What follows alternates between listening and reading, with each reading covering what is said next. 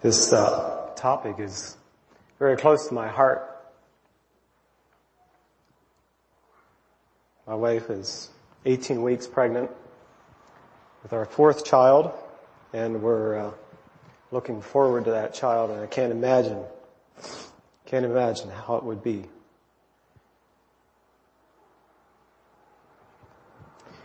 Anyway, I'm here this morning and I'm very excited about sharing some practical ways to get involved. Just maybe a little quick explanation how I got this information. I work for Christian Aid Ministries, and a few years ago, we were looking at this whole subject of how we had a burden of how can our Anabaptist people get involved in crisis pregnancy centers and this whole thing of abortion. How can we get involved?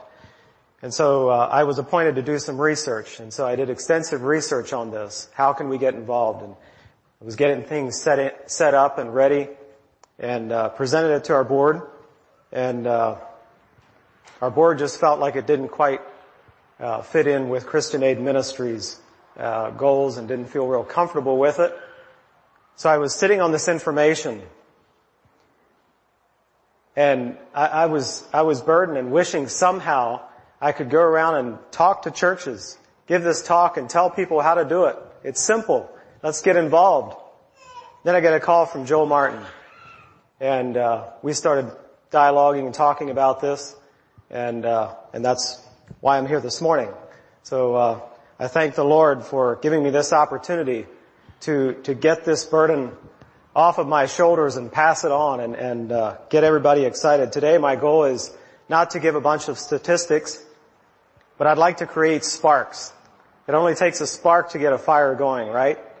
And I'd like for you to take those sparks home to your congregations and get your fires going in this topic here. Just a few average statistics about abortion that are key points to what I'll be sharing. 4 to 7 hours after a lady thinks she's pregnant, she has decided to have an abortion. 4 to 7 hours after. From the time she decides to have an abortion until the time she has one, there's a 9-day window of time to reach her. 9 days. And over 90% of post-abortive women said they weren't given enough information to make an informed choice. Where are God's people? Listen to this lady relate her experience. I was a scared 16-year-old girl, searching for someone to tell me that everything was going to be okay. I wanted my baby and remember trying to devise a plan of how I would raise him. No one told me that it was a doable thing. In fact, everyone told me just the opposite, that I would be ruining my life by having this child. I remember the coldness of the office and wanting to get up and leave, but I felt like I had nowhere to run and no one to run to. I remember crying uncontrollably. The nurse said that it would be over quickly and that it wouldn't hurt. It did hurt. And the pain has lasted for over 26 years. They said it was no big deal. So I thought that I could put it out of my mind forever. Unquote. There's a tremendous amount of guilt and emotional pain that these ladies experience from an abortion. And of course the media would never tell you that. Media makes it sound like it's nothing. So what can we do? You may have heard, and Finney mentioned this, crisis pregnancy centers, or the latest name for these is pregnancy resource centers or pregnancy care centers. You hear those names interchangeably. Pregnancy resource centers are, in a quiet way, meeting women where they are and gently steering thousands away from the horrors of abortion. Pregnancy resource centers offer free pregnancy tests and ultrasounds to women who think abortion is their only option. The goal is to show the love of Christ and to give counsel concerning other options such as adoption and parenting. And just a little side note, we need an Anabaptist adoption agency. That's another whole story and a subject. Most importantly, a loving and caring attitude is the goal. To walk alongside these women who are looking for a way out of their pregnancy, pointing them to Jesus. And all services offered are free at these pregnancy centers. Now, there are two types of PRC, we're going to call it, PRC facilities. We have the brick and mortar building, which is typically what we think about as a pregnancy resource center. And then we have the mobile RV unit. And this is what really gets me excited. And so we're going to look at these two real quickly here. We visited a brick and mortar facility in Alabama called Save a Life Pregnancy Test Center. And just a very nice program. They have walk-ins. Walk-ins are welcome. You can also make appointments. They make sure that you're not sitting in the waiting room longer than 5 minutes. They try to keep people moving through. Very comfortable atmosphere. Before a counselor enters the room to counsel a client, the staff gather around and have a word of prayer with that counselor. And then she goes into the room. Very organized and very attractive program. A stationary building allows you to have programs like Earn While You Learn. And this is another exciting part of it. The Earn While You Learn program offers various classes for parents on topics such as postpartum care, first aid, foundations of discipline, child training, and much more. And every time a parent attends a class, and also if they're punctual, if they're on time, they earn tokens, or what some people call mommy money, or daddy dollars, or baby bucks. And they earn these tokens. Then the parents can use these tokens to purchase much needed baby items from your little thrift store, your baby items thrift store that you have there. And baby clothing, strollers, cribs, and all of that. It's a way of encouraging and helping these young women. A lot of them are single that are considering abortion. Now let's look at the pros and cons of a brick and mortar facility. Number one, you're able to establish ongoing relationships when you have a brick and mortar facility. And you can see multiple patients at the same time if properly staffed. Also, you're able to offer parenting classes. Like I mentioned, the Earn While You Learn works much better in a brick and mortar facility. The post-abortion classes and ongoing spiritual counseling.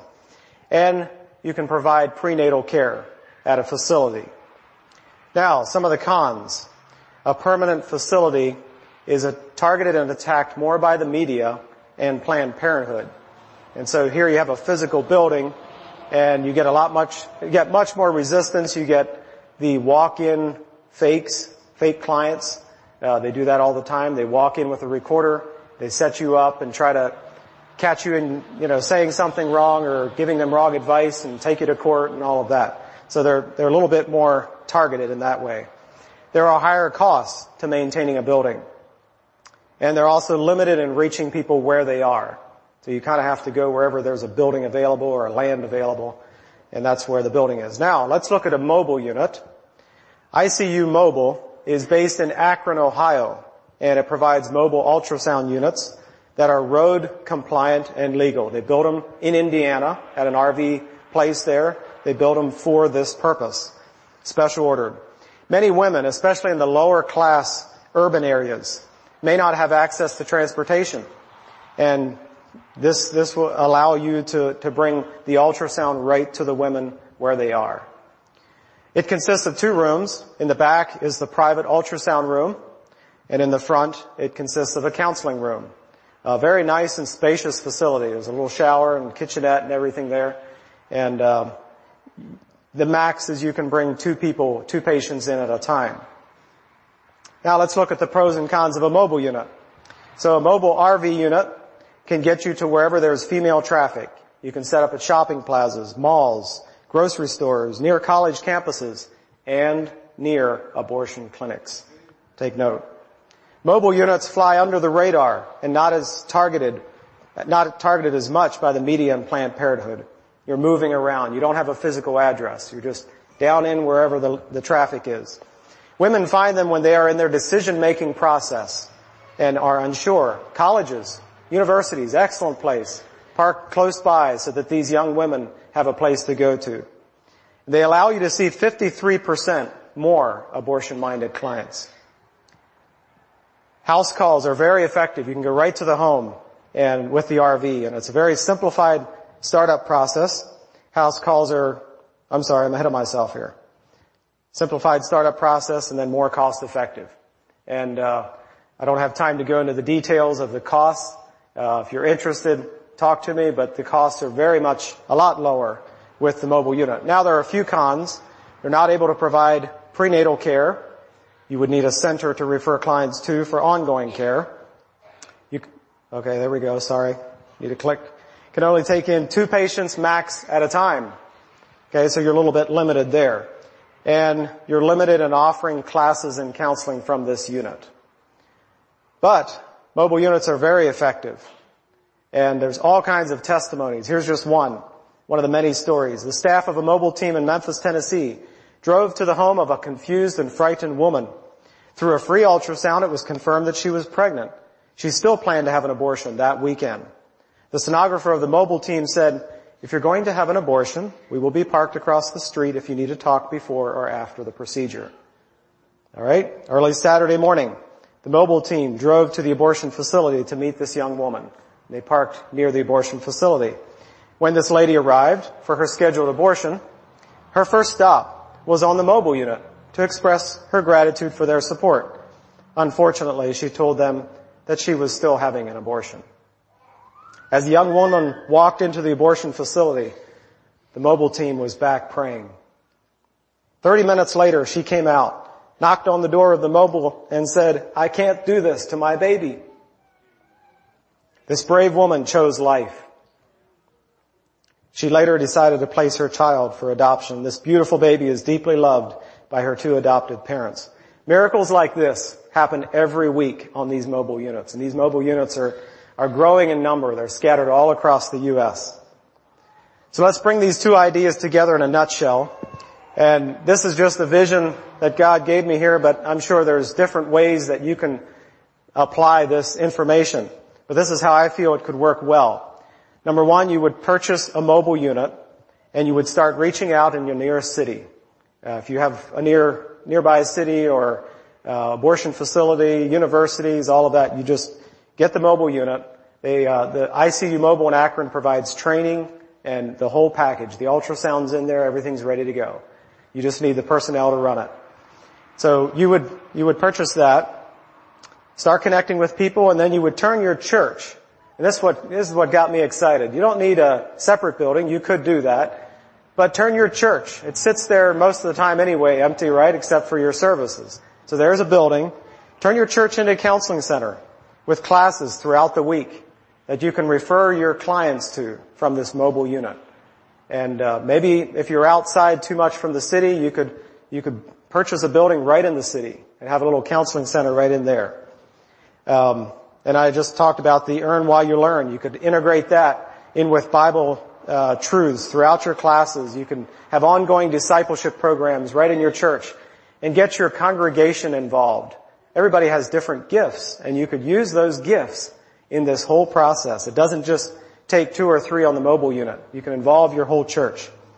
And then start collecting baby items and store them at your church. You could have like a little thrift store there.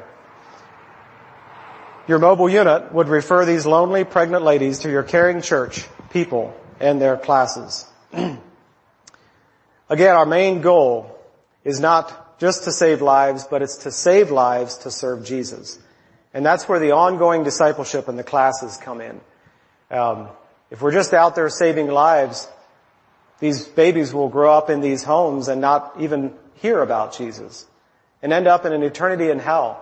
And so we have an opportunity not only to minister to the ladies going through this time, but we have an opportunity to minister to the babies, the children growing up and providing ongoing discipleship and connection. I think it's just a wide open door just waiting for our people to seize.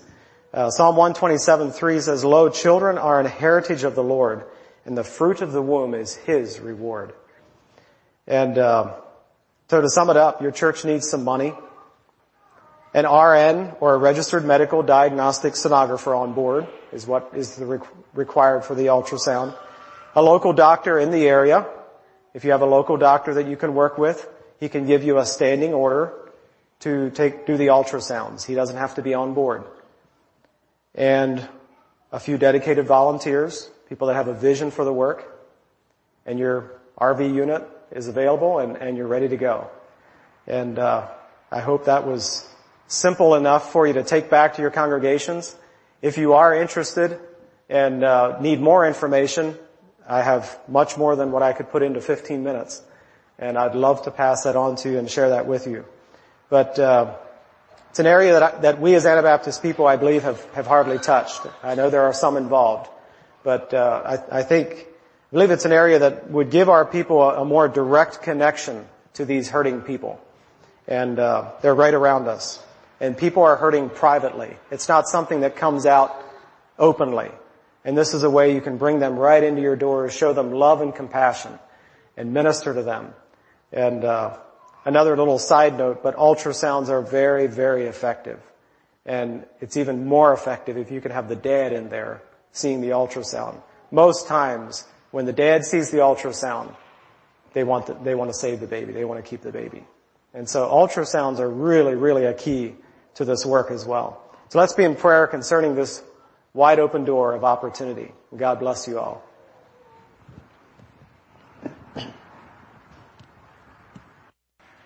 I believe our Lord is going to store up those tears in a bottle, like He says in His Word, that have been in our eyes this morning as we have pondered the reality of what we've heard. I thought about the words of one of the prophets, which we recognize was fulfilled when our Lord Jesus was a baby, about Rahel weeping for her children. This voice was heard in Ramah, weeping because they are not. And may we weep as well this morning for the children that are not, and yet we know they are. They're at home with the Lord Jesus, but it's a great tragedy. It's a great tragedy, and I think our brethren have instructed us well this morning, inspired us with the reality and courage to stand, and some ideas perhaps that the Lord may unfold in areas of ministry for the future. I'm personally grateful to have been here this morning.